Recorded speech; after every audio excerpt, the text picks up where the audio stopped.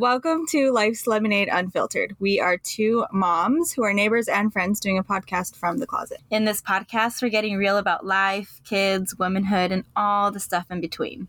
So buckle up, buttercups, and join us on this roller coaster. Welcome back to Life's Lemonade Unfiltered. This is Yesenia And Kiara, your host. We just finished recording a very intense special interview. It was intense. It was intense. Before we recorded, we were like, I don't know if intense is the right word, but it's the right word. So yes, so we had Marissa Presley, who is a longtime friend of mine, but it's like interesting how the intersection of our lives have gone. But she is a domestic violence prevention education specialist. So she, for a long time, worked for Laura's House, and she worked specifically with teen dating violence and the prevention of it. So Marissa has over 18 years experience as domestic violence educator and advocate, specializing in relationship violence, child abuse, sexual assault, and trauma. She is a regular guest lecturer at numerous universities, including Pepperdine, Concordia, UCI, San Diego State University, University of California Redlands, Cal State Fullerton, Cal State Long Beach, just to name a few. And she speaks at so many junior colleges as well. She also works abroad for the U.S. Embassy in Mexico, and she has experience facilitating youth and adult support groups. So now we're going to hear from Marissa Presley. And just before you listen, this is a little bit of a trigger warning. If you or someone close to you is experiencing a domestic violent relationship or has and is still not comfortable listening, please skip this one. But I hope you'll join because she has a lot of amazing perspective and just guides for us. So I encourage you guys to listen with an open heart and to just feel this woman, share her own life and her professional life and what it's done. And she also mentions resources if you are in a situation to get help. So yes. So stay tuned, and thank you so much for tuning in this week. How are the both of you today? We're good. Oh my goodness, we're here. Yeah, I don't know. Should we do a little info before we get in, or let's get to know each other and then? Oh, sure. What do you want? I don't know. We can just dive right in. Let's do it. Oh, I'm just so excited because so last week I said we were going to have you on, and I said February is domestic violence awareness. And she's like, no, that today, she's like, that's in October. And I'm like, why did I think it was February? But it's teen dating. So I'm like, okay, I got part of it right. Good. Yeah. But October is the official, right? October is for domestic violence and February is for teen dating abuse. Okay. I like the term abuse better than violence, actually. Right. Yeah. Oh, she's going to educate us. All right. Well, let's start off. Today, let me see. We're going to edit that part out. Hold on. I went to work today. I don't normally work on Saturdays. So I went to work and then I rushed back home. Had some time to eat. You work today. I do miss you cutting my hair. That's for sure, man. You're so good. Thank you. I don't know why you think I'm so good. I feel like a pair of scissors are a pair of scissors. No, you're like rock star good. You're so good. That's why you have faithful clients, because you're so good. That is very true. But I feel it's because they love me, not because they...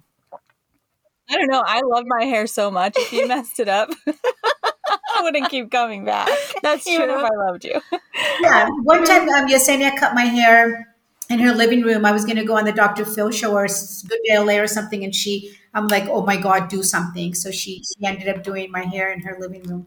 That's right. I think when I first met you, we walked to school with the girls and I told you my hair horror story before I even knew you were a hairstylist. Yeah. And I was like, I will never let someone that I know because it ruined our relationship. And I was like, do I tell her or not? Yeah, you were like, I'm a hairstylist. I was like, okay. I love it. That's great. But you're good. So. I know. Okay, so let's see. Here we go. All right, ready? Yeah. All right. I'm ready. Deep breath. Okay. All right, so welcome back to Life's Lemonade Unfiltered. Today we are so honored to have Marissa Charlotte Presley joining us to educate us on a really big topic, But before we do, I want Marissa to tell us who she is and what brings her here, like to this moment of information that she's going to share with us. Oh, I love that. Thank you, both of you. Oh my God, I'm so excited. Yesenia, I knew you before you were you. I knew you when you were in your mommy's womb in her belly. And Kiara, it's a pleasure to see you again. So I also want to honor this beautiful sacred ground, which we are all standing on because it's sacred. And I want to honor all of you for joining us to talk about this very, very taboo, dark topic, which is dun dun dun domestic violence, right? And it's like this term that gets thrown around, domestic violence, but I'd rather you all think about it as domestic abuse, because when we think violence, we think punching, kicking, slapping, but it goes way beyond it. By the time it reaches that level of physical violence, there has already been weeks, months of other types of abuse, which we will discuss here today as a group. But who am I? Well, I'm really passionate about what I do. I love my jobs. I have multiple jobs, and I love every single one of them. I'm also an activist, and I like to get the community together and organize community events to raise awareness on the reality of how far can domestic violence go if we don't pay attention to it, if we don't really say, wait, what's happening in this person's life is very serious. Oftentimes when we know about it or we suspect about it, we take a step backwards and say, well, it's really none of my business, I shouldn't get involved. Or what I hear, this is what I hear mostly: she probably likes it, or I don't know why she just doesn't leave. I mean, if it was me, I would never put up with that. So she must be there because she likes it. So we're going to take all these myths, we're going to talk about them. What are the real barriers in leaving an abusive relationship? Not only like my opinion as a professional, I've been doing this 18 years. I can't believe it's 18 years. That's crazy. So crazy, isn't it? Yeah. So I've been actually in many different branches of the field of domestic violence. I've been in like entry level, answering the 24-hour crisis hotline. May I help you? I loved it. I thought it was the greatest job ever. I actually left a very high paying job working for the federal government to go into nonprofit, which I was like, whoa, Yeah. oh, this is entry level. But the gratification that I personally received was enough payment. And then I quickly moved up in that agency to be a case manager. That meant that every single victim survivor that came in through the shelter walls, I was in charge of finding them housing at the end of their stay with us and resources in the community, whatever those resources were. I loved that as well. And then Dr. Nadia Islam, who is one of my bestest friends in the world, she's mentored me throughout all my career and then some.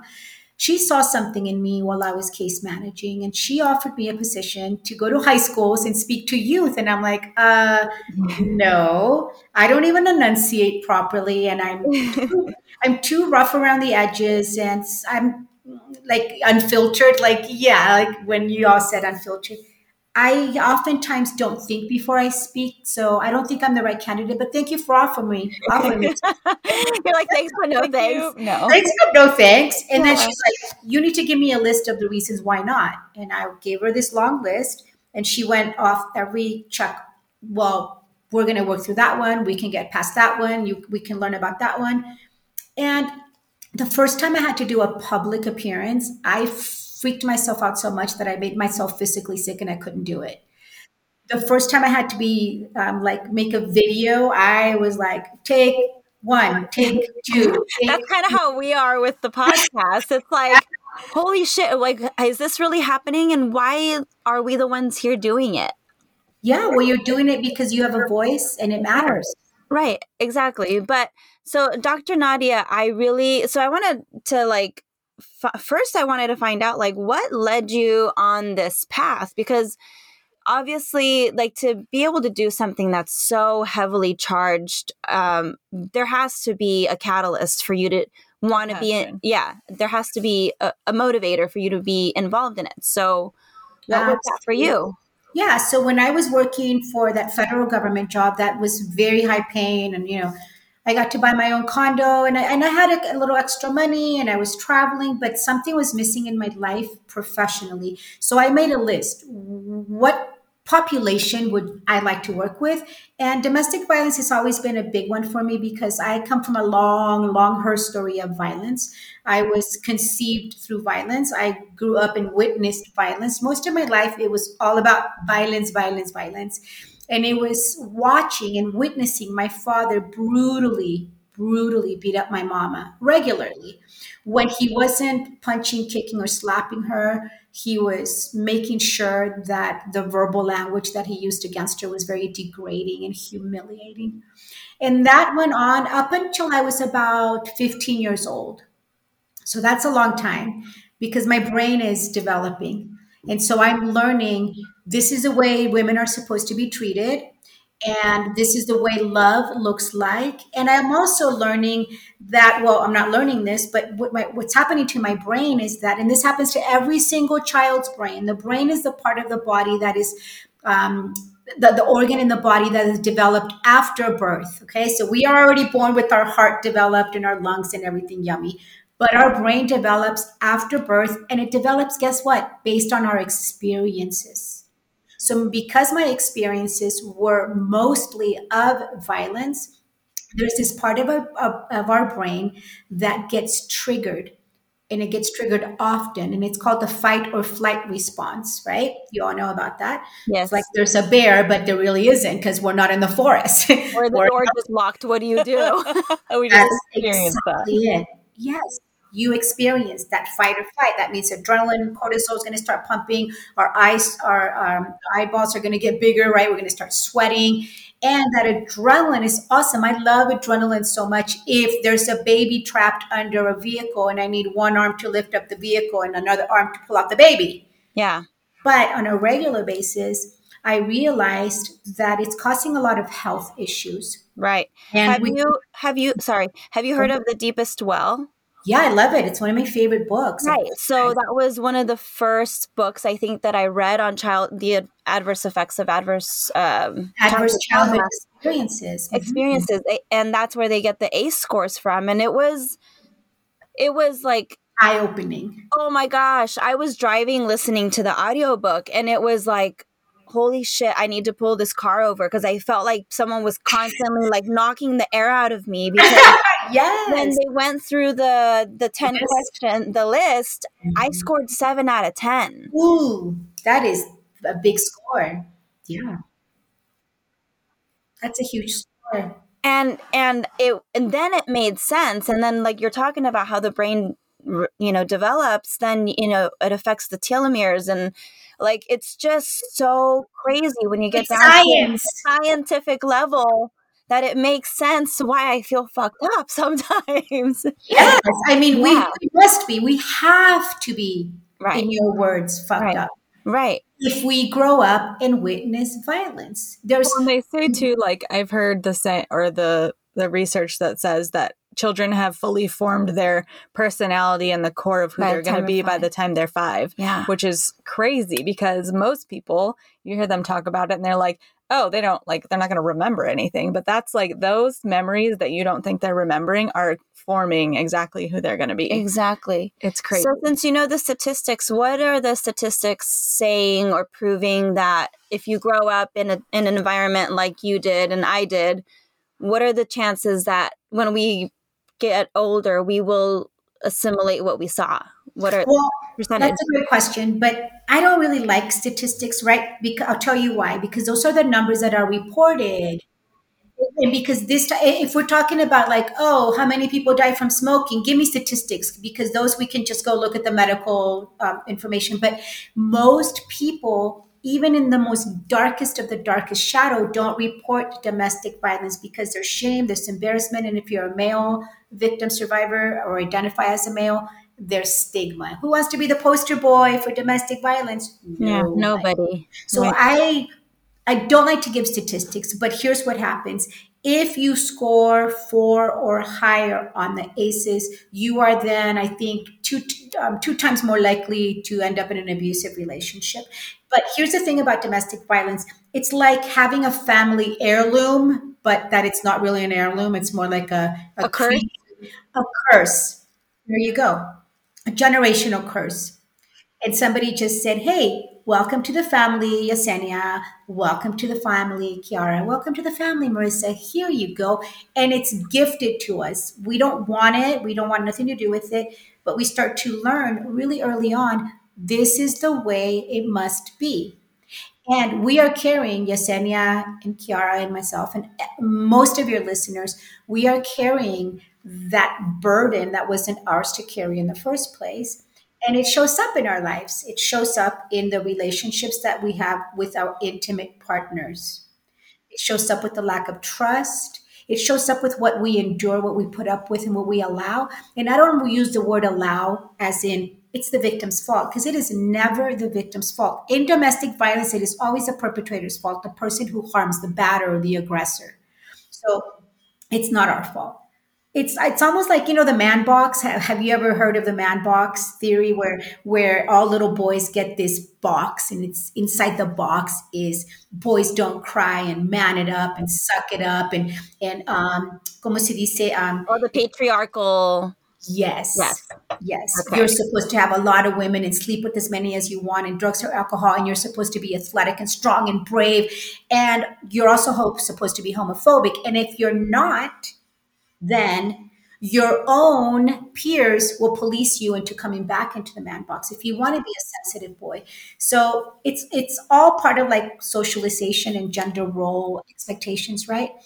But witnessing, for example, if you watch at home mommy and daddy, or mommy getting yelled at or daddy getting yelled at, because it's not an argument. I work with batterers. Okay. So right now I'm working with men and women who have harmed their intimate partner, have gone to the court, and the judge has said, okay, you won't get jail time, but you're going to have to do a year of classes once a week for 2 hours. So I'm working with these individuals. And part of the entire program is take accountability. But part of what Would this be considered a rehabilitation program? exactly, yeah, exactly, yeah. And they're supposed to take accountability by not victim blaming, Okay. by not minimizing, and by not justifying. And Okay. it really takes a long time for them to do that, because Well, I feel like a lot of these people, like especially in the last few years, the word narcissist gets thrown around like everybody. yeah, Everybody who does anything is a narcissist. And Yeah. I think scientifically, true narcissists cannot be fixed most of the time. Okay. So what do you think, working with all of these people? Are they a bunch of narcissists, or do you truly feel like what you're doing, it's just a product of their childhood and they can start to realize the wrong things that they're doing? What do you think the percentage of people you work with who are like, nope, never going to change, this is just who I am, or people who are like, oh wow, okay, yeah, like I can work on these things? Yeah, I can tell, Kiara, pretty early on when they sign up into the program. Like I'm, on my notes, I'm writing sexist, machista, or toxic masculinity, not taking accountability pretty early on. And one of the first questions I ask them when they join the very first class is, I'm going to ask you a question. It's a yes or no answer, but don't forget, I have your police report right in front of me. So try to answer honestly. You're not being honest with me, you're being honest with yourself. Do you have a history of being jealous? And most of them say no. Okay, not every single person who is jealous is going to be abusive. That's not what I'm saying. But one thing that a lot of them have in common is that they're very jealous because domestic violence is about power and control. And control. So they're going to want to control everything she does, right? So percentage wise, there's not a lot of research done on the batter intervention program because research is expensive, right? But I've seen changes in them, and you were trained to hear the way that they speak, the language that they use, how they present. They have to do homeworks. They have to talk about the incident that brought them here. So I get to hear them. So you're having to almost fish out more of the emotion that they're feeling behind their actions. Mm-hmm. But I'll tell you what. Do you see any of them have like come to Jesus moments? Yeah, absolutely. Yeah. Yeah. And at the end of the day, they're human beings as well, right? But I'll tell you what I do see a lot. And if I had to do like my own little study and Research what study? number should I put in it, I would put a high percentage of them, if not all of them, grew up in domestic violence. Again, that cycle has repeated, it's repeating itself. But they have now the opportunity, and a lot of them genuinely want to be good husbands and good fathers. They do. And here's the nature of domestic violence. It is a taught behavior. If you read anything about it, it's going to say it's a learned behavior. I don't like to call it a learned behavior. I love words and I love Because I language. think learning is like your choice. Like I love to learn about something. Yeah. Exactly, Yesenia. Yeah. So when we teach it, we put the responsibility on the teacher. Mommy, daddy, grandpa, grandma, foster parents, adopted parents, who are our caregivers that are teaching this behavior. When you look, when we watch on the news, Ray Rice, Chris Brown, Johnny Depp, many abusers, they were taught that behavior. But the wonderful thing about this is that we can unlearn it. We can now learn new ways. For example, we teach techniques to take a time out, stop, pause, take a deep breath, oxygen in, hold it, fill your lungs, release. Okay, go outside, go take a walk. How long do you need? We talk about that, and it's a process. So a year, it's a long time to really get to know these. Oftentimes, I have some of the batterers say, I'm the true victim in this case, and I have the police report right in front of me where, Yeah. Like, where does it say that you ended up this way? yeah. Well, Were one they of the victimized as children? Yeah, a lot of them were. Now, what age do you recommend that we start talking about this publicly? Because I know that you were really involved in the teen dating violence, but like, is that by junior high? I feel like that's almost too late because by then you've already seen so much. But then how do you like, and then as a mother, I worry like how young is too young, like, but then again, how many 5-year-olds are already witnessing that? So they know what you're talking about. They just didn't know it was a thing or was a bad thing. Like I grew up in a home very much like that. And I just didn't, if somebody had come to my school talking about it as a kid, I probably would have felt a lot of shame because then that's when I would have realized it was really bad. But by the time I got old enough to realize, oh, this is something I need to keep hush hush, it was like, if you ask any of my childhood, you know, classmates or whatever, if they thought that I was in this home, absolutely not. I was happy. I was a good student and I wanted to please. But maybe those were just like, did I learn to cover it up that early? You know what I mean? Absolutely, you Yeah. did. You learned to cover it Well, up, then and we. when do you appropriately bring it up or how do you do that? I have an answer, but I'm going to ask you a question first, both of you, Kiara and Yesenia. Both of you have children, right? Kiara, you have children as well. Okay. So, at what age did your children start watching Disney movies? Oh, like one. Yeah. There you go. That's the age. As soon as they start watching Disney movies, is the age to start talking to them. I had a conversation with Gavin, my grandson. He's 6 years old, and he's fabulous, and I adore him. And he thinks I'm fabulous, and he calls me bonita, Why which is wouldn't he think you're fabulous? You are. fabulous. And we, it's not my role. My role as an abuelita, a grandmother, is not to discipline, but I also have a role to engage them, both my grandchildren, in a way that's healthy and show them a healthier path than what maybe they've been learning through socialization. So we actually watched Beauty and the Beast. And I said to myself, this is not going to be, I have a window tattoo here. This is not going to be a window of opportunity for me. This is just going to be me enjoying some popcorn and a movie with my grandson. And And then you're like, but I'm Marissa fucking Charlotte Presley. I was like, oh my goodness, just biting my tongue. And I'm like, nope, nope, nope. He just wants to watch a movie. He spoke up first. So I'm like, well, here's my window of opportunity. He said, I hope she marries him. I Oh. know. And I put it on pause, right? That's the window of opportunity that we all have. And I paused it and I said, Davino, I hope she doesn't marry him. But why not, Bonita? And I said, well, he's aggressive, he's violent, he's abusive. He holds her father prisoner, he holds her hostage. And look, he just broke all kinds of things in the house. That's not a healthy relationship. And then he says this. See, this is a 6-year-old speaking. And that's why there's no age limit to talk about violence. He said, yeah, Benita, but he changes, Ah. right? So then, Wow. right? It's like, yeah, he changes when he gets what he wants. Right? Yes, exactly. Oh.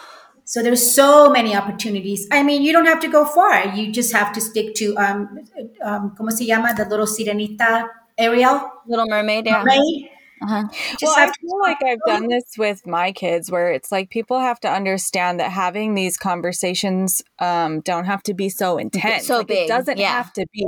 But I feel like I do this with my kids already. I've always compared how they treat people to how my husband and I treat each other. Yeah. And like constantly, I'm always like, if my daughter like would hit someone, I'm like, do you ever see us doing that? It's not okay. Like, and obviously not every parent can have that Right. conversation. No. But I do think like it's like if you're setting that example, then you're the greatest role models for your children. And I am constantly comparing how they should treat people to the people that are closest in my life and how I treat them. But it doesn't have to be like a serious conversation. No, it Like, when doesn't. you grow up and you get married, don't let a man hit you. Like, it doesn't have to be. Right. I know. Maybe they don't want to get married. Come on. I love that about you, Kiara. I think you're doing a great job. A lot of parents, what did you do? Laguna Hills? Did you do Laguna Hills High School, Yesenia? Yeah, Is that where you were? Okay. So I used to visit Laguna Hills High School, and I used to go to inside the health classes, and I used to talk to students and give them information. Okay. And then I would get invited to speak to the English speaking parents and the Spanish speaking parents. English speaking parents, 5, 6, 7 would show up. Spanish speaking parents, 70, 80, 100 would show up. Wow. Yes. And so one time, Spanish, English speaking parents, I asked one of the mommies and I said, hey, like, I'm just comparing to the Spanish speaking parents. Why do you think there's such a difference in attendance? And she said something interesting. She said, we just don't want to believe that it's happening to our kids. We think it's happening to other kids. And a lot of parents, both English speaking, Spanish speaking, it don't matter what the language, ethnicity, where they come from, identity, gender identity, or sexual orientation, ask me this question. Hey, Marissa, how will I know if my kids are in an abusive relationship? Because my specialty has been teens. And I always say what you said, Kiara. Do you watch what I do? How is your relationship today with your intimate partner? Because your children, they're a mirror. They're going to mimic that behavior, right? Okay. Have I worked with teens who have been abused, brutally abused? Yes. And their parents, the child's parent was in a healthy relationship. The abuser's parents were healthy. Yes. That doesn't mean that every child who abuses came from an abusive home, because what's happening is in their circle of friends, they're dictating what's acceptable and what's not. So if in their circle of friends, it's acceptable to call a woman the B word, they're going to do it, even if mommy doesn't get called the B word. So we really must look at how many of your children's friends do you know their names? Not only did I know my children's names, but my children's friends spent time in our home. My children's friends came on outings with us. I knew their families' names. I knew where they lived. My son Rainbow, most of his friends had a key to the house, and I had to buy extra twin size mattresses to lay on the ground because they didn't want to leave. Right? But that's as a parent, I feel like that's our goal, is we want our house to be the house that all the kids come hang out at.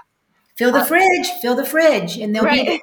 Right? Exactly. Yeah, so that's the age. You know what you want to talk about sexual assault, sexual abuse with children? Just show them Sleeping Beauty. That's it. And then when you get to the kissing part where the beautiful princess is asleep and the prince comes over and kisses her paws.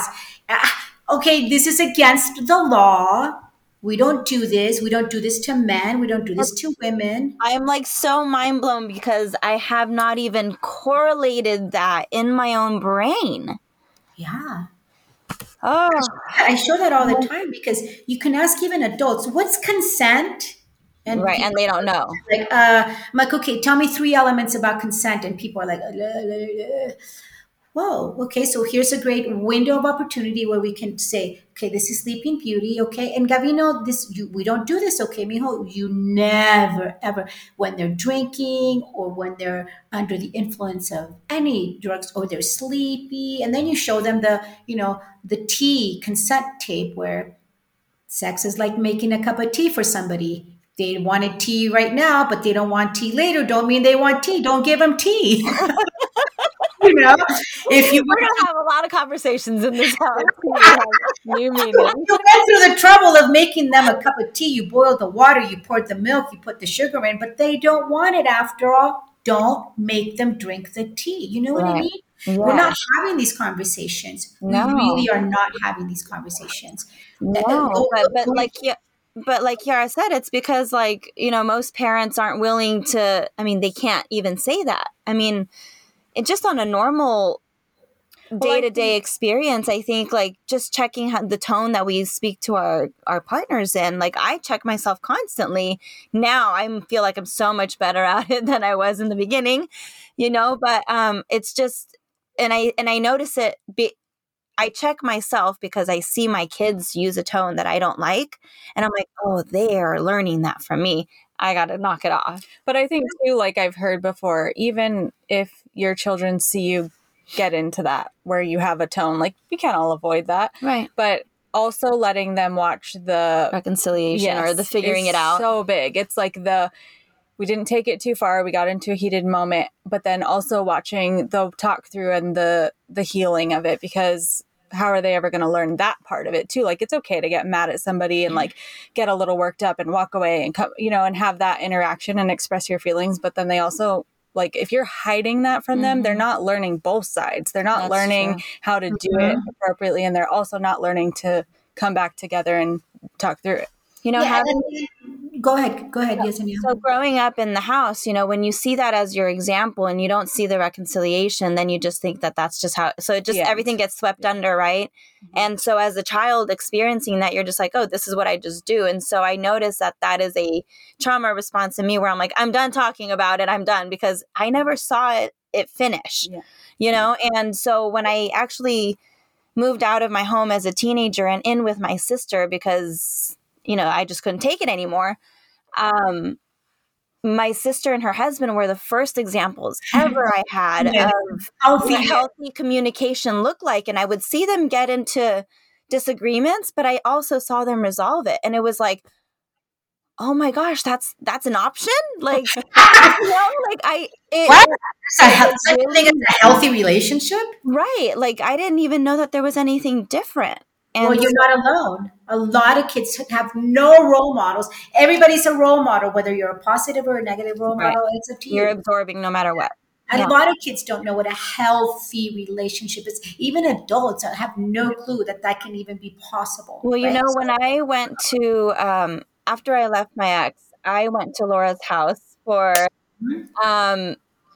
first services. It was actually just for me, like, I just need to know where to start. What is Laura's house? So Laura's house is an organization that Marissa worked for how many years? 10 years. 10 years. And that's where you were the teen dating. Yeah, that's where I did most of my teen dating abuse. Yeah, I started there. It's a nonprofit.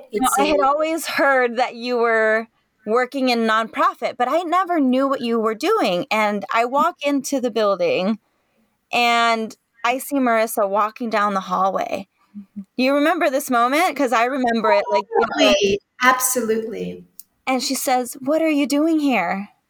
And it was like one of these moments where like, oh shit. Should I be what how do I feel? Yeah, I didn't know how to feel because I didn't know I was going to know anyone there, and it was already like a very raw moment. So I was like, what do I do? But at Laura's house, they had this program called the Personal Empowerment Program. And it was a 10-week long course, and every week was a different topic. And I have to tell you, every time I walked out of there, I felt like I got rolled through the mud. It took me a week to process everything. It was so great. Every week had a packet, a really in-depth packet. And we had to go through it with other women. And for me, the first stigma that was kind of like balanced out was the one that I thought it only happened in Mexican households. That was the first time I had ever, Asian women, Middle Eastern women, white women, like it was across the board, and it was old, and I was the youngest, and it was like, You were the youngest in that group. I was in that group. Yeah.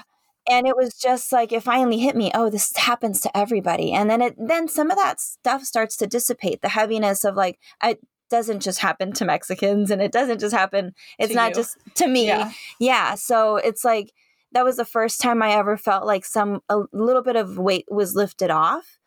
But, going back every single week, it was like confronting a whole aspect of not just my relationship that I had just left, but my entire upbringing, So it was like so when we got to the parts where it was like the very end is like when you start to date again, and it was like, it felt like such a faraway thought, but also it was like, the thing that stood out to me, it was, if it feels uncomfortable, it's probably a good thing. Right. Yeah. And that was probably a really life-changing class for me to take. I'm so glad to hear that. Yeah. So glad. And that moment in the hallway with you, it didn't happen just with you. It happened with so many people. You'd be surprised from our neighborhood how many people I saw coming through those doors. Wow. Yeah, you weren't the only one. And you would be surprised how close you knew these people that came through the door. And sometimes I would see them in the restroom and they would be like, "Oh, what are you doing here?" And "Oh, I work here." "Oh, okay." And then I would have to go and, "It's okay. It's confidential. Don't worry. I'm not going to put it in the newsletter for the neighborhood watch." We have to promise confidentiality. Otherwise, Right. it would be, Otherwise, it defeats the whole purpose of nobody everything. would come through those doors, Yeah. right? Because there's so much shame. It's so embarrassing to be a victim of this crime. This is a crime. It's against the law. There's a civil code against it. Mhm. But we as a society, we have normalized violence. Mm-hmm. Yeah, and that's what I was gonna say with the movies. Like you said, if the friends are okaying it, it goes beyond the friends now, because you've got social media, you've got these movies and video games, and everything depicts women being objects and Lyrics. Yeah. Yeah. Well, and I feel like too, like even just growing up when we were younger, there's like the boy's being mean to you. That means he likes you. Oh my And God. we just had to deal with that last year, or maybe it was this year. I think been a it was long this year. year with my daughter. And it was like, he's picking on me. He won't leave me alone. He's being really mean. And then, oh, look, he brought me a present. And I put her in the car and we went for a drive, and I was like, we do not accept gifts from people just because you like the gift. And they're apologizing to you because they mistreated you. Absolutely not. It was like the second time that we'd been in this cycle. And I mean, she was 9 years old, and I'm like, we're going to nip this in the bud right now. I said, do you think daddy comes home and yells at me and then brings me flowers and it's okay? No, he does not. We're not doing that. But it's crazy how normalized it is when they are that young. It's like, well, clearly the boy's being mean to you. Like, it's okay. That just means he likes you. And it's like, in some ways, we're telling these little girls, like, it's okay for them to be mean to you. That's how they're showing you they love you. As long as they give you gifts afterwards. Yeah. You just said the word cycle, and there's the cycle of violence. You just literally described the cycle of violence created by Dr. Lenore Walker. The cycle of violence has stages. Stage number 1 is honeymoon. Oh, cuddling, making plans for the future. Ooh, butterflies in the stomach. Ooh, I really like this person. Stage number 2, tension starts to build. Agitated, short-tempered, slams doors, slam cabinets, eyebrows connect, moodiness. Stage number 3, the explosion.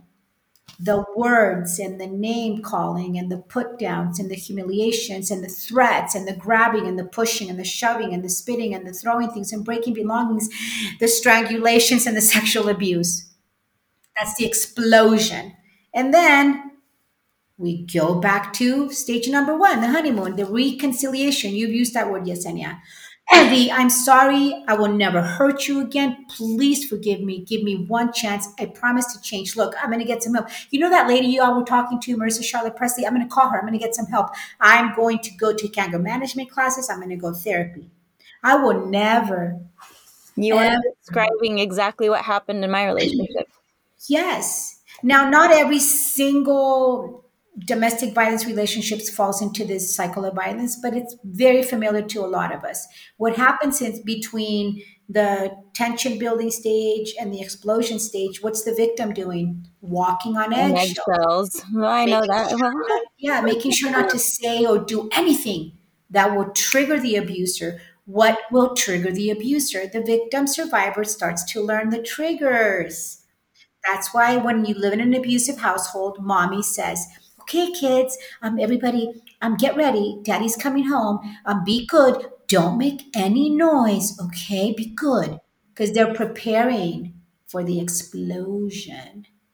But what happens in these relationships is that the gifts, the flowers, that honeymoon starts to fade, and now you only get tension and abuse and blame. If you were a better wife, I wouldn't have to hit you.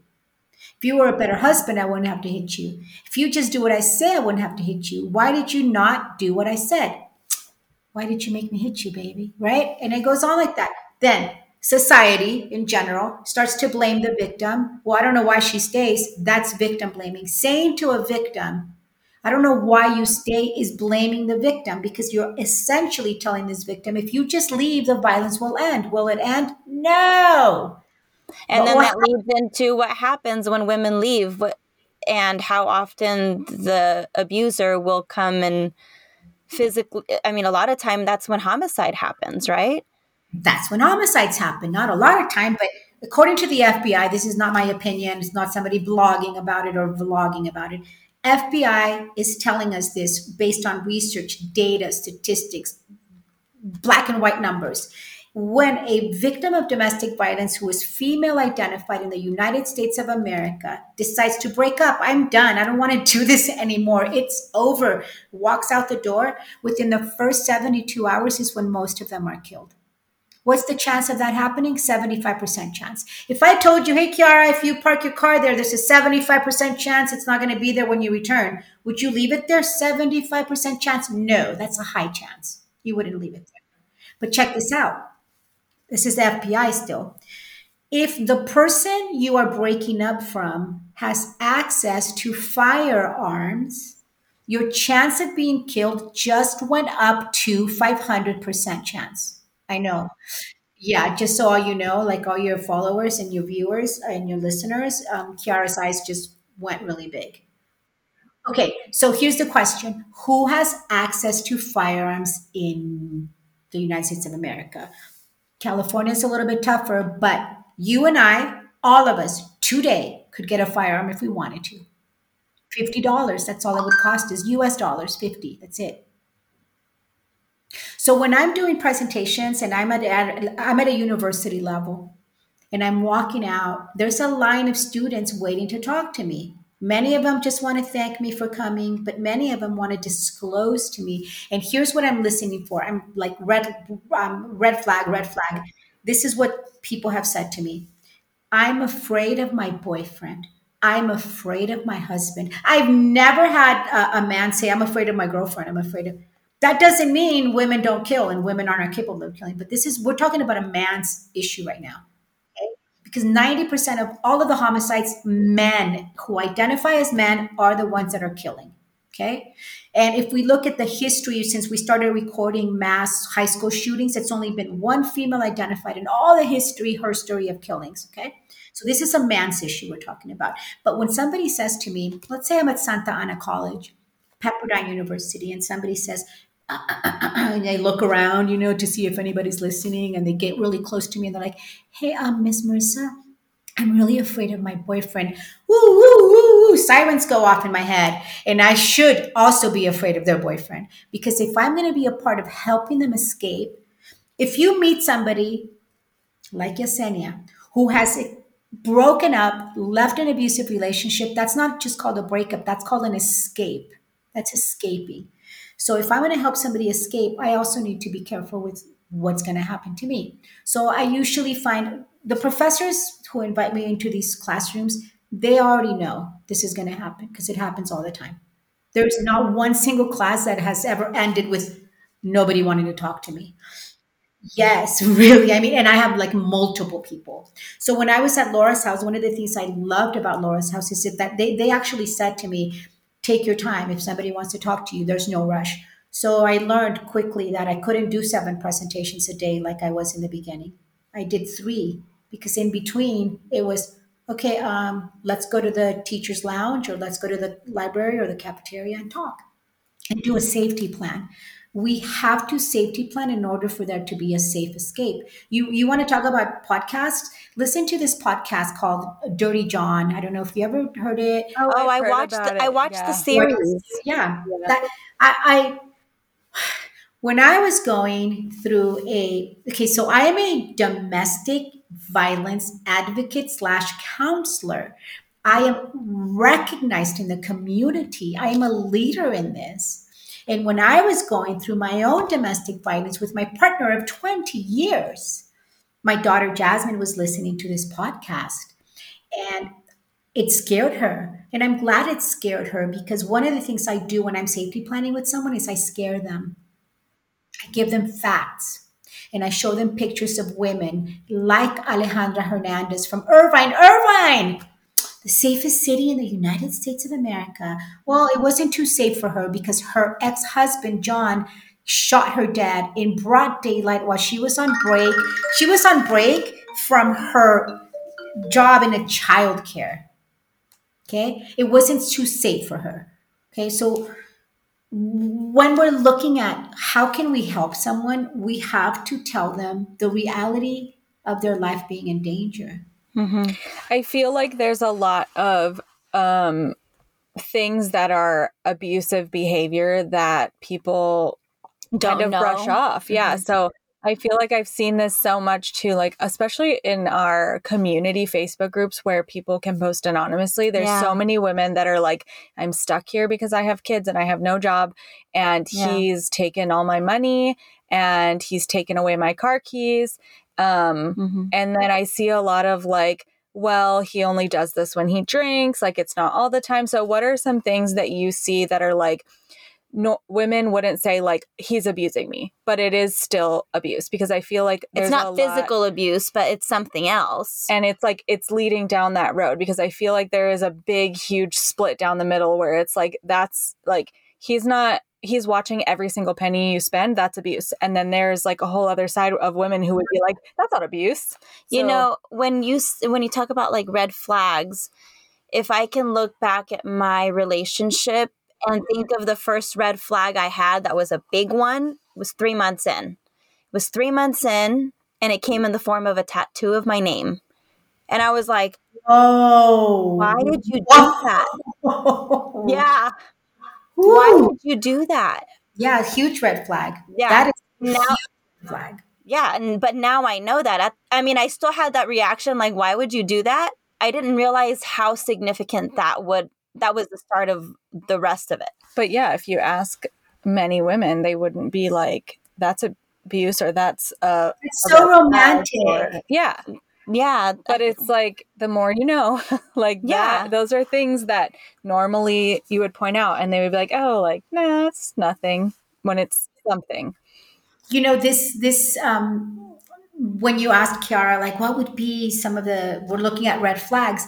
This last week during class, we talked about emotional abuse. And a lot of the clients were like, well, can I get arrested for emotional abuse? Right. And it's like, yes, there's so many of these that you can get arrested for. But when somebody uses a silent treatment, they give you the cold shoulder. That's emotional abuse. Okay. Or when they give you, like when they twist your words, they play mind games with you. That's called gaslighting. Yeah. Mm-hmm. Which when there was an actual word for that, I was like, I know. This is what that is. Isn't that great though, that we actually now have vocabulary? Words? Yes. Yeah, we have words for that now, where in the past we didn't have words for that. Lying to you is another huge one, manipulating you, shifting blame.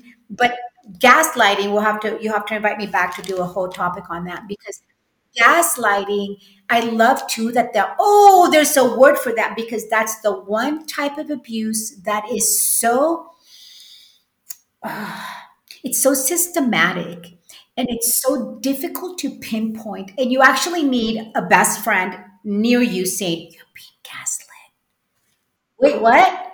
because there's so much confusion around it. The mind games are, see, in domestic violence, the person harming you is not out of control. Oh my God, he must be really out of control. No, they're in control, working on an agenda. The agenda is to control you, to control where you're at, who you're with, who you're talking to, where you've been, what took you so long to get here, why are you dressed like that? Let me see your phone. Who's that person on social media? How do you know them? Where do you know them from? How long have you known them? Are you sleeping with them? Oh my goodness. And this is every day, because domestic violence is about power and control. It's about gaining power and control over the victim, but maintaining it. So it's not like only on Sundays. No, it's Every day. Yeah.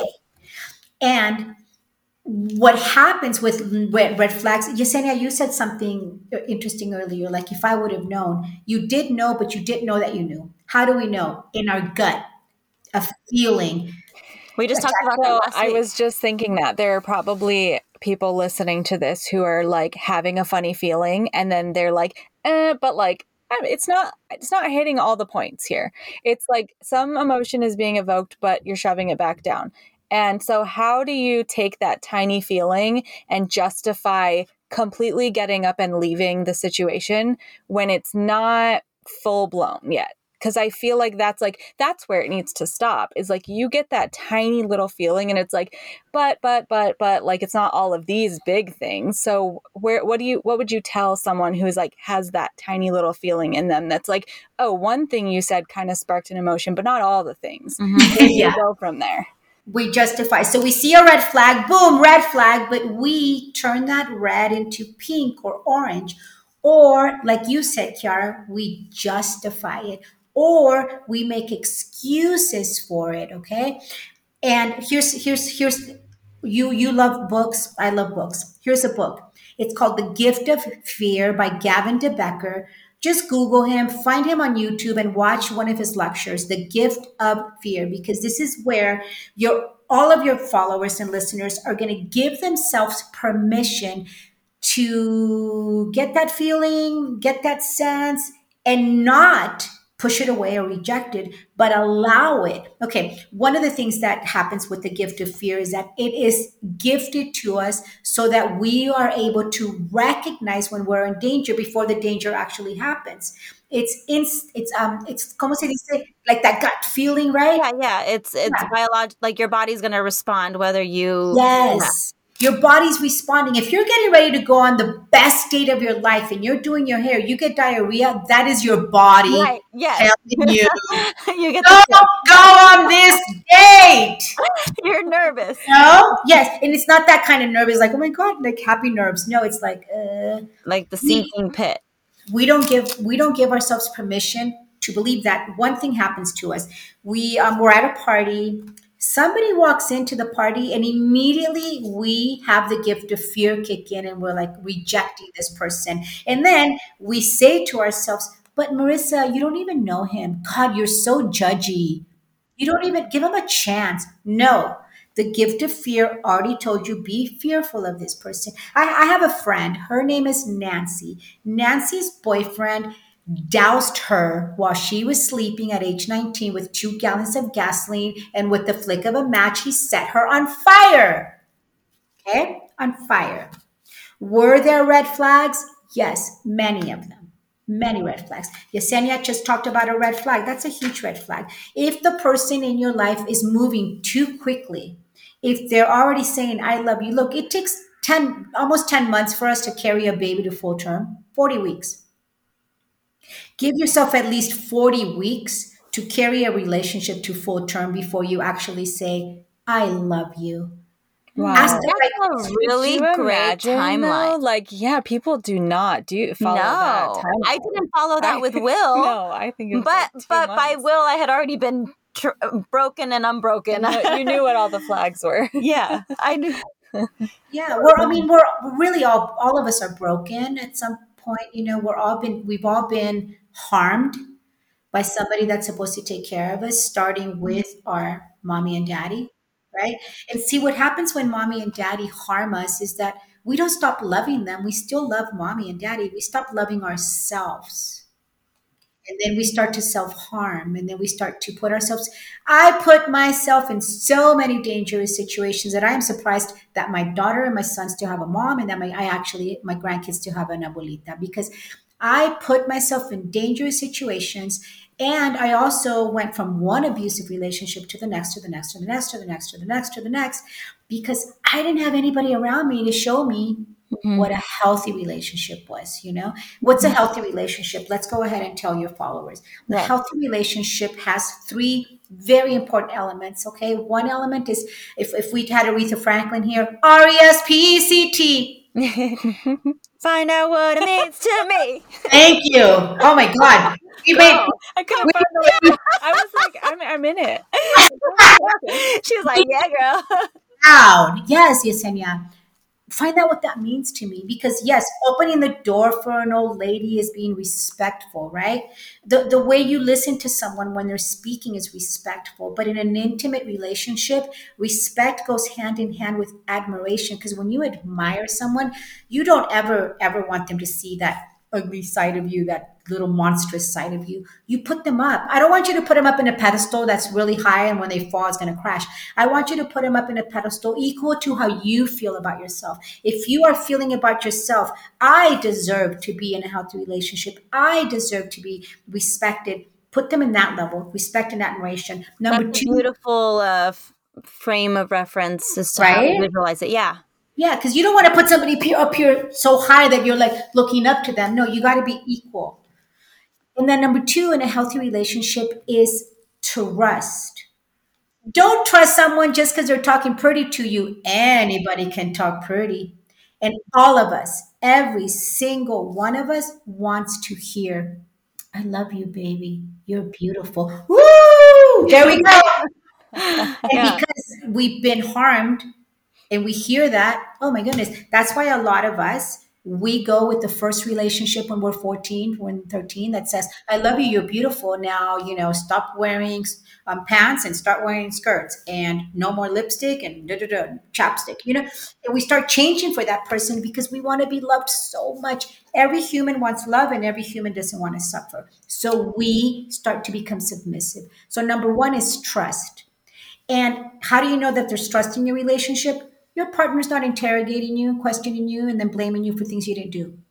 But with trust also comes honesty, right? So that goes hand in hand. Number three, I know Yesenia, you will not guess number three, and Kiara, you won't either. Nobody guesses number three. I don't know. I could be in an auditorium at UCI with 2,000 students. I could be in national television, and nobody guesses number three in a healthy relationship. Do you guys want to guess? Communication. Okay, so if this was a game show, what would I? What would I? Because I'm thinking respect, trust, and what's the next big thing that really makes or breaks a relationship? Loving yourself. Okay, so for both of you, big X's on the game show. The question. Okay, losing. That's the game show. No, okay. So what is three? Communication. Communication is great, but what if you're dating someone? Okay, first of all, if you're dating someone of the opposite sex, we communicate different. Biologically, brain-wise, we communicate different. Okay. What if you're not communicating with somebody assertive like me? I am very assertive. I can tell you my needs verbally. This is what I need verbally. But what if you're communicating with somebody on the spectrum? Will the communication match with your level? No. So communication, that's something that you're going to learn from each other with the respect that you have for each other, right? So we want to leave communication out as the healthy one. Okay. And then Kiara, what did you say? Loving yourself. Loving yourself. I love that one because people often say, well, if she loved herself, she wouldn't be in a healthy relationship. No, because then you're putting the blame on the victim. Okay. All of us love ourselves. Otherwise, we wouldn't get out of bed in the morning and brush our teeth. Right. Okay? We love ourselves. We just learned in a not very healthy way that I have to give others more than I give myself. Okay. Okay. So number three starts with the letter S. Want to give it another try, or should I just tell you? I'll tell you. Yeah, tell me. Safety. Oh. Yeah, everybody says that. Even if I'm in a large room, there's this like echo. You know what it is? It's it feels like too obvious. Yeah. Why is the too obvious answer not okay to say? I know, because we don't talk about this, because this is the topic right now. This is groundbreaking. What we're doing is talking about this. Yeah. What kind of safety am I talking about? I'm talking about, of course, physical safety. If you're driving and you get lost and you eyebrows connect, that's okay, because I feel safe with you. I know that anger. It's okay to be angry, for Pete's Yeah. sake. Right. It's an emotion. Yeah, I know you're not going to turn around and punch me in the face because you got lost. I also know you're not going to leave me in a dark alley because you don't like something I said. That's physical safety. But there's also emotional safety, where I know you're not going to put me down, embarrass me. You're not going to make fun of my gender, put down my gender, make fun of my gender. You're not going to harm me emotionally, right? But also there's sexual safety, where we are giving each other consent to kiss, to hold hands, to hug, to have anal, vaginal, or oral sex, right? So sexual safety also means you're not going to poke a hole in the condom after you've told me that we're not going to have a baby. You're not going to pull my birth control patches off my arm. That's not sexual safety. You're not going to tell me like crude jokes about women's body parts. That's not sexual safety. Yeah. So when I'm looking at safety, it's not like, traffic safety. No, we're looking It's at like mind, body, and soul. Yeah. Yeah, and there you go. You can have a healthy relationship now with those three elements: respect, trust, and safety. Okay. Right? Yeah. Because everything else will fall into place. Some people say loyalty. Well, your dog can be loyal. Yeah. Right. You want loyalty, get a dog, right? Yeah. Yeah. I mean, there's so much we It's a can. great framework. Yeah. But it's just it's astounding how but the thing with domestic abuse, I think, is it's also intertwined in different things. It's like you can't separate this from this from this, so it just feels like such a big task. Like, how do you, especially as someone like this is what you dedicate your life to, like, how do you feel like, what do you think will actually allow you to impact more people and be able to not just educate them on what already is happening, but also how do we slowly over time, because this is going to take a long time. And I think it really starts with rehabilitating men to begin with. I think a lot, obviously, like you said, the percentage of male shooters is, and I think it's white male shooters is the highest. It's like, what, 70 or 75%? I just heard something like that. And it's what do we need to do to start mending that? We need to pay attention to what's happening in our own family and not just let it happen, but speak up.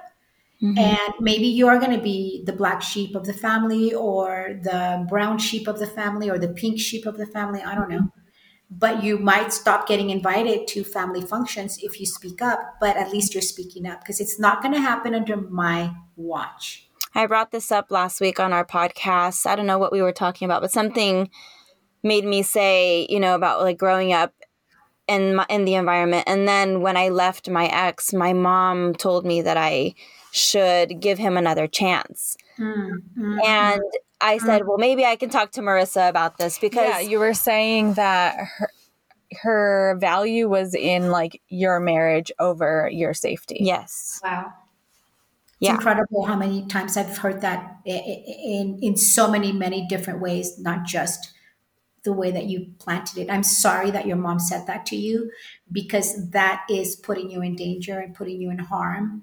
And not having that support of somebody as huge as a representation of who's supposed to take care of you and nurture you as your mother, that just throws you back into the abuse.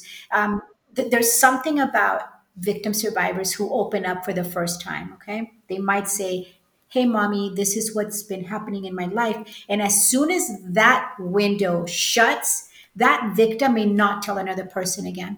Yeah. Well, and we were talking too about your mom and how it was probably hard for her to admit what was happening to you, because it was happening to her and she hadn't broke the cycle. And it's like, I sucked it up and I dealt with it and I kept our family together, and you're going to do the same thing. Yeah. And Absolutely, Kiara. Yes, Yesenia, I agree with both of you. There are so many barriers to breaking up and leaving an abusive relationship. And there's multiple reasons for every victim, but every reason or reasons for every victim is legitimate to them. It makes sense to them. It may not make sense to you looking on the outside, but to them, it makes sense. Your mom, Yesenia, as many moms, especially your mom, comes from old school, comes from not only old school, but different traditional beliefs, different religious beliefs. And you add all of that up into this belief system that it is my cross to bear, and I'm the glue, and I'm going to keep the family together. So, what does that mean? It means that you, as her daughter, had a responsibility to keep that legacy going. And how dare you not? Okay. And did your mom deep inside know this is wrong? Yeah, of course. She's no dummy. She has feelings. She knew your father was harming her. She knew what he was doing was hurtful. She hurt. She cried. She sobbed about it. But for her, in her lens, okay, the lens that she's wearing, she didn't see that out that a lot of us see because of the lack of resources for her. Now, are there resources that we can say, well, check this out? There's this place. They're going to help you. You get to leave and go into a shelter. They're going to give you clothing and food and shelter and a therapist and a kids therapist and a legal advocate. Oh, and you're going to get all these resources. And come on, let's go. What happens is that there's guilt. Okay. And there's voices in her head saying, you can't, you mustn't, you shouldn't, how dare you? So it's very complex. Leaving an abusive relationship is not like, well, just make the decision. Okay. Have you all ever tried to make a decision of ending a friendship with someone? Have you ever ended a friendship? Yeah, me too. I ended a friendship. I was 18 years old when I met one of my bestest friends, and we partied hard together, and it was great and beautiful. And she showed me a lot of things about being feminine. But then, in my 30s, I was like, well, that relationship is stuck. I'm evolving, and maybe she's evolving, but not at the same pace, or she's going that way, I'm going this way. I don't want to be friends with her no more. Let me talk to people I care about. Hey mom, what do you think? I'm thinking about ending my relationship with this person. Yeah, good idea. Hey daughter, what do you think? Yeah, okay. Hey, imagine trying to end a relationship with a man that's harming you, has harmed you for Who knows how 2 long? years, 10 years, 20 years. Yeah. Who do you talk to about that? And then the people that you talk to about that say, well, it's your cross to bear. But the reality is that by the time you get there, if the person has succeeded in doing what they want to do and controlling you, you don't have anybody around you anymore. Nope, you don't. Yeah.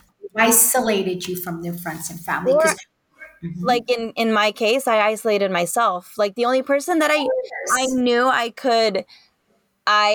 couldn't hide from was from my sister. So I avoided calling my sister because if I talked to her on the phone and she said, "Sis, how are you?" I knew I wouldn't be able to lie to her. She would hear it in me, So I isolated big time. That I'm glad you said that, Yesenia. I was going to say Miha because that's something that we do. Okay, it's something that we do. I've also had victim survivors say to me, one of my bestest friends in the world, like my sister friend, like that one person that you get a same tattoo with, matching tattoos. One of my best friends, Rasta, she was in an abusive relationship, and the reason I can say it is because she just spoke in one of my trainings where you lose yourself so much that you actually start to believe that you are who he says you are. Right. And That you don't have worth. yeah, no vas a encajar. You're not gonna Ground. that niche where you used to belong. That you can't fit in that niche anymore. So you pull away from that crowd, that family, that friend, in order not to be like so obvious about how much you have changed, right? So the barriers in leaving are multiple. There's so many, and every barrier, even if we don't believe it to be the truth, even if we're not religious, if they say, I'm going to go to a place called hell if I leave, but obviously we know, You're not your hell already. Yeah. yeah, but they think they're going to burn for all eternity Yeah. if they break up, if they leave, if they get a divorce. Mm-hmm. It's not our place to say and judge. It's our place to ask them, What are the barriers in leaving? Never, never ask a victim of domestic violence, why don't you just leave? Mm-hmm. Okay, ever. Yeah, Don't that's say like those words. Captain Obvious, like, shut Yeah. up. Yeah. Yeah. So when we were talking about ending a relationship, how must the victim feel when she's okay? Feelings. When you're in an abusive relationship, you're familiar with those feelings. I am too. Confusion, sadness, irritability, anger. Oof, we can just What go. about physical illness? Because that was when I was the most sick in my life. I had cold after cold. I had bronchitis for the first time in my life. And it was not I mean, now I look at it and go, how did I not realize it was all connected? You Right? don't. Yeah. You're a medical mystery at that point. You're like, I don't know what's wrong with me. Nobody knows. It's, yeah, it manifests because, okay, stress is really good for us, isn't it? I love stress because stress is like, oh, I meet that deadline. Oh, that report is due by midnight. Oops, sent the report. Ooh, stress is gone. Oh, I feel so much better. But if that stress continues, then it becomes chronic stress. Chronic And chronic stress. stress has actually led to many different types of cancers. And autoimmune diseases, which Absolutely. is like, And you were talking earlier, Yesenia, about the adverse childhood experiences study from Kaiser Permanente and the CDC. Clearly, that study has already linked the number one killer in the United States of America, heart disease, obesity, diabetes, asthma, to childhood experiences, which domestic violence, I'm sorry, adverse childhood experiences, domestic violence is one of them, right? So, yeah. Oh, and also, Kiara, going back a little bit, everybody, to when you were talking about like, I think it was you, Kiara, who was talking about like school shootings and mass shootings, right? The biggest mass shooting in the history, her story of Orange County, California, happened because of domestic violence. But if you were to read it in the news, you would never hear the words domestic violence. But it happened at the Meritage Salon in Seal Beach, California, where a man killed 8 people, including his wife who wanted to leave him, who'd already left him, wanted a divorce. But there was such a long history, her story of domestic violence. Why is that not? That's not like the headline.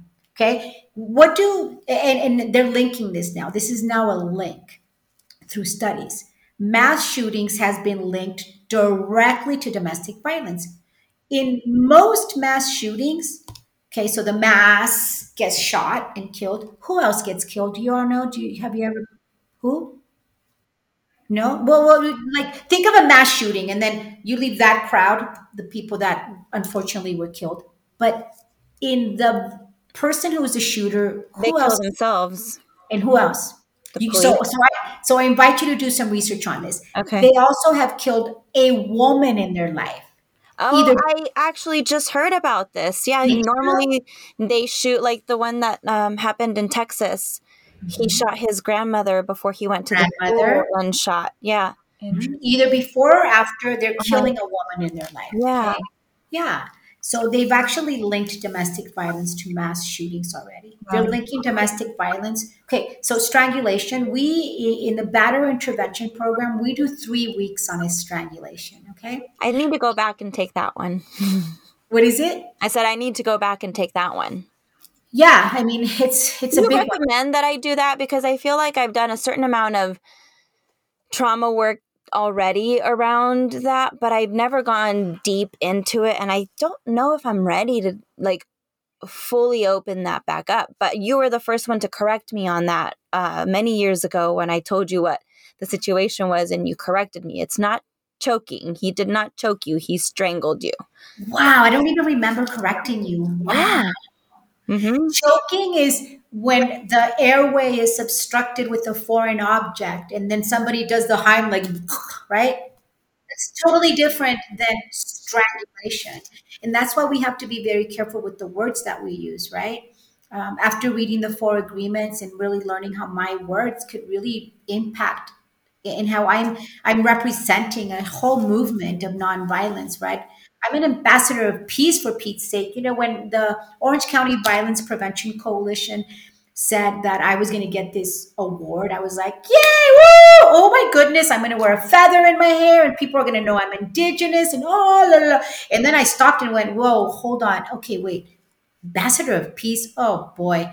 I don't think I can represent it. I still cuss people out on the road, and I'm always flipping somebody off that cut me off. I don't think I can do this. But that award made me lick. It made me lick. It made me look deep inside of myself and figure out, what does peace mean to me? How do I show up in the world as a peaceful warrior? And can I do this? So that felt like an extra level of responsibility that you felt you had to do now. Yeah, because I looked at the list of people and I was like, oh boy, okay, like those people have already received this award. So now I have to be at that level.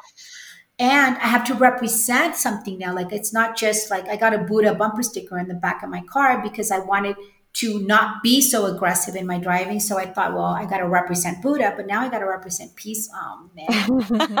Yeah, I accepted it, right? So I think one of the questions we can ask ourselves in intimate relationships is, how am I showing up for my partner, right? How do I show up? Yes, we talked about arguing. Arguments don't happen in domestic violence, okay? Arguments happen in healthy relationships. Arguments happen in the courtroom. Your attorney's going to argue your case, and that attorney's going to argue their case. Arguments happen in debates. Remember high school debate club? Arguments. But arguments don't happen in domestic violence. In domestic violence, it's one person yelling, one person screaming, one person demanding. Okay, so it's not, we can't use the word argument in domestic violence. It's very complex, domestic violence. It's not black or white. And the 50 Shades of Grey, I wish I would have patented that, because I used to say domestic violence is like 50 Shades of Grey. When you go to the Home Depot, try to pick a gray for your wall, you can't say, oh, Yesenia's case is the same as Kiara's case. Kiara's case is the same as Marissa's case. No, there could be similarities. And I think that's what I'm going to answer your question, Yesenia. I think if spirit is calling you, if you're being pulled to a learning more and getting more in depth with getting reacquainted with what you learned in the personal empowerment program, why not? Will it open up wounds? Yes. But we're a society that likes to put a Band-Aid on a bleeding heart. So we need to really open that wound and see, like, well, that's the thing, I'm at that stage where I'm done trying to like baby the wounds. I ripped it open with, first with mushrooms and then ayahuasca. So I'm exposed. I feel like what a better time to just dive in than when I'm already really in the thick of it. Like, this is the reality of who I am and what has made me me. So why not better understand it, even if it's going to be hard? I agree. And a lot of like my private clients, so I'm coaching clients how to get out safely. We do assessments. We do safety plans. We actually gauge the lethality risk factor. Okay, you can't break up. Guess what? He's going to kill you for sure, 100% right now, because we just did this, questionnaire. So please don't break up, So I'm having private clients that we're talking about that. And then I'm having private clients that are ready to date again. And boy, they're dating. And then they tell me about the date. And I'm like, well, do you think that's a red flag? Yeah, I do. I'm like, good. Yes, it is. Right. As a professional in what you're doing, how do you do this one-on-one work? And it's so real. How do you do this and take care of yourself and your mental health? Yeah, I love that. So I have my own mental health professional that I go to, and I've had one for years and years. And I also have a lot of like self-care techniques. I don't know if you remember, but yes. So you can beat up your African drums, you can play your ukulele, you can go roller skating. Nature is one of my favorite healing. I mean, nature, all you have to do is look up at the sky. There, you're in nature. You don't have to go very far. I do that all the time. Right? The moon is healing for me. The sun, but everybody's like, oh, where's the shade? No, I'm like, oh, vitamin D. That's us too.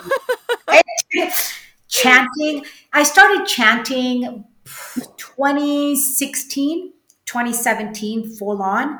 The first thing that comes out of my mouth in the morning is a chant. I'm chanting in the morning.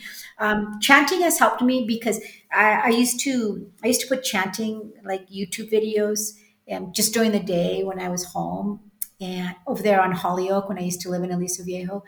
And I used to look at the chanters and I would be like, what drug are they on? Are they high? What are they on? Because they are like smiling. And they have this like and now you're that chantress?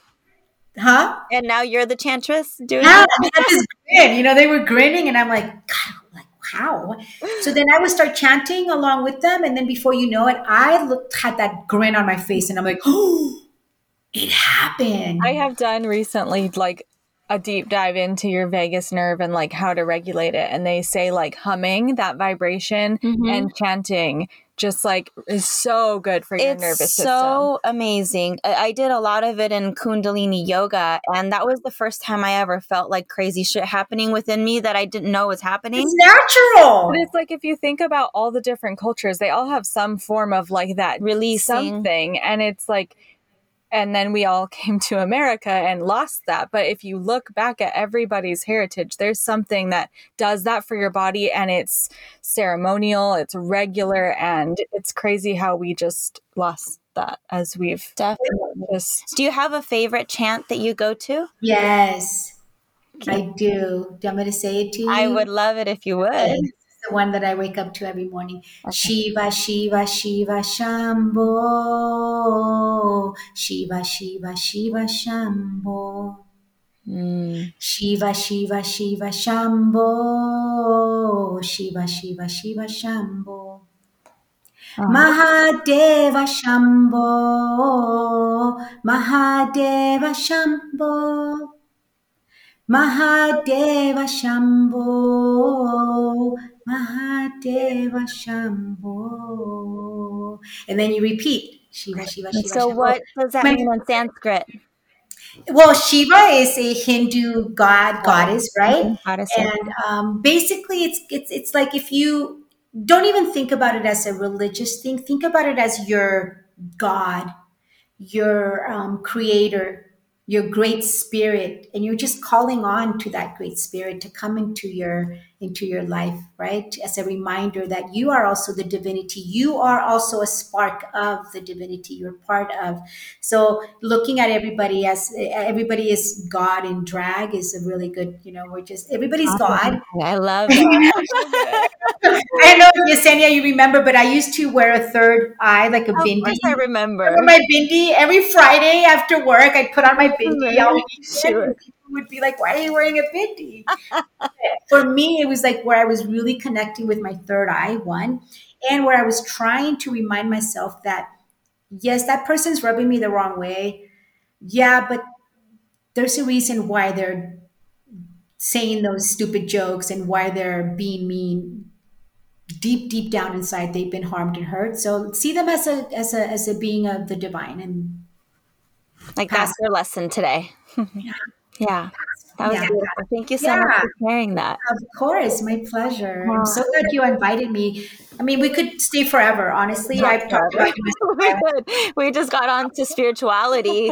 We segued into spirituality, which I think is, for me, has been the savior for a lot of the trauma that I have experienced in my life. And it seems, for me, it feels like the most, like it's like the warm hug that I wanted as a like consolation that I never got. Now I feel like I'm giving it to myself. Every time I show up to yoga, every time I show up to my morning meditation, every time I show up when it's hard to go to therapy, every time I show up, I am giving myself that hug I need, Yeah. And it's okay to give you like real hugs. Like I'm very alone in a different country, and I love it. It's my choice. It's my dream. But giving yourself a real hug, like where you're basically going, like as far as you can, and then another one over here, and then putting your cheek on your own shoulder, and sobbing if you need to, and crying and weeping if you need to. That's worked wonders for me, because we all need a human touch. I'm a human. I can touch where I am. I'm touching myself. And, just watching you do that brings to mind like how when we watch our kids have meltdowns, what do? They close in and they touch themselves. So it's like really just reverting to childlike behavior where it's pure, right? Like you're just feeling that need of what you need in that moment. And that tantrum is actually what you need in that moment, Yeah, we also, adults throw tantrums, kids throw tantrums because they can't speak. They can't say, leave me alone, you're bothering me. They can't say, I don't like that food. They can't say, I'm not sleepy, I want to play. So they throw tantrums. But we throw tantrums, but we still have language. Let's use language instead. Right? Yeah. Well, we're definitely going to have you back on for another. Yeah, I would love We're that. going to have to do one just on gaslighting, and then we're going to have to do one just on I'm going to send you. sexuality. Yes, of course. I'm going to send you a podcast that I did with one of my friends, Guillermo da Silva Montemayor, who he has a podcast called Mi Terapia. He's a marriage and family therapist. He's one of my favorite people on the planet. But we both talked about that topic that you brought up earlier, the adverse childhood experiences study. It's in Spanish, so you'll have to translate or interpret, Kiara. So I'll send it to you. So maybe we can pick up that topic. It's one of my favorite topics. Okay, in the deepest well, that book, or I read the book, you did the audiobook. Yeah, doesn't matter as long as we're gaining knowledge. So I guess if we had to leave your listeners with one final She stole your message would question. be You don't. No, it's because I have a final question. But Yeah. no, you tell me that, and then I'm No, going to. tell me. I want to hear your No, question. I And want then to hear yours, and then I'll finish with. yeah, just that you're not alone and that you can always reach out to, if you're in Orange County, LA County, San Bernardino County, it's just a number 211. That's it, 211. That's it. You reach out to them, they give you a resource that's local to you. You're not alone. We believe you, Kiara and Yesenia and I, we believe you. You're not alone. You're never alone, okay? Yeah, thank you Yeah, so tell me much. your question. I Okay, love so questions. I like to ask our guests one question, and that is, what advice would you give our listeners to live their most unfiltered life? I love that question, but I don't like to give advice, okay? I'll tell you why. I don't like to give advice because I'm not walking in your moccasins. I'm not walking in your huaraches, your Vans, your wedges. All of the above. So I can't give you advice. But in order to live Words of wisdom.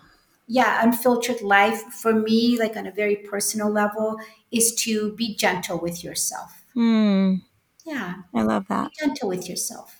Just like I'm going you to are take with that. your kids, just like you are with your boss. You're so gentle with your boss. Be gentle with you. Yeah. Well, I'm my own boss, so I'm not very gentle with my own boss. That's why you have to be gentle. You have to be gentle with you. See, Yeah, because you're your that's why I boss. said I'm picking that up and I'm taking it because it. Yeah, be gentle. Be gentle with yourself because we're all doing the best we can. And one more little piece of advice is to remember to self care, whatever that means to you. Okay, whatever that means to you, just self care. And it's okay to cry. And if you cry, I'm going to advise you to stand up. This is the one piece of advice I will give. Stand up when you cry. Let the tears flow all the way down to your feet. Water your roots. Your roots will become stronger. And if you have boogers, let them flow because the booger would be like the fertilizer of those roots. Okay. I So love cry. Oh, I love that. I love that. Crying is good. Thank you so much for Thank this. you. It was so nice to talk to you. I Beautiful. feel like I have to process this whole. I know. It's so much. I love it. Me You too. are a goddess, and you're so full of information, and you're Thank so you. the way you deliver it. You really, I mean, Dr. Nadia saw something in you, and it wasn't for no reason. So. Thank you for seeing that in me. Because you were in the ground in the trenches and you're rough and you cuss, that it really resonates, I think, for a lot of people. So if it was coming from some straight edge person, it may not land, like. Yeah, I love being rough around the edges, and I feel that from both of you too. So I did most of the talking because I was invited as a guest. But thank you Absolutely. both. I That's what I look forward wanted. to joining you again anytime. I wish all of you peace, love, and harmony. Thank you so much, Marissa. Thank you. We'll talk to you soon. Yes, Love peace. you so Bye. much. Talk to you soon. Bye, you Bye. guys. Bye.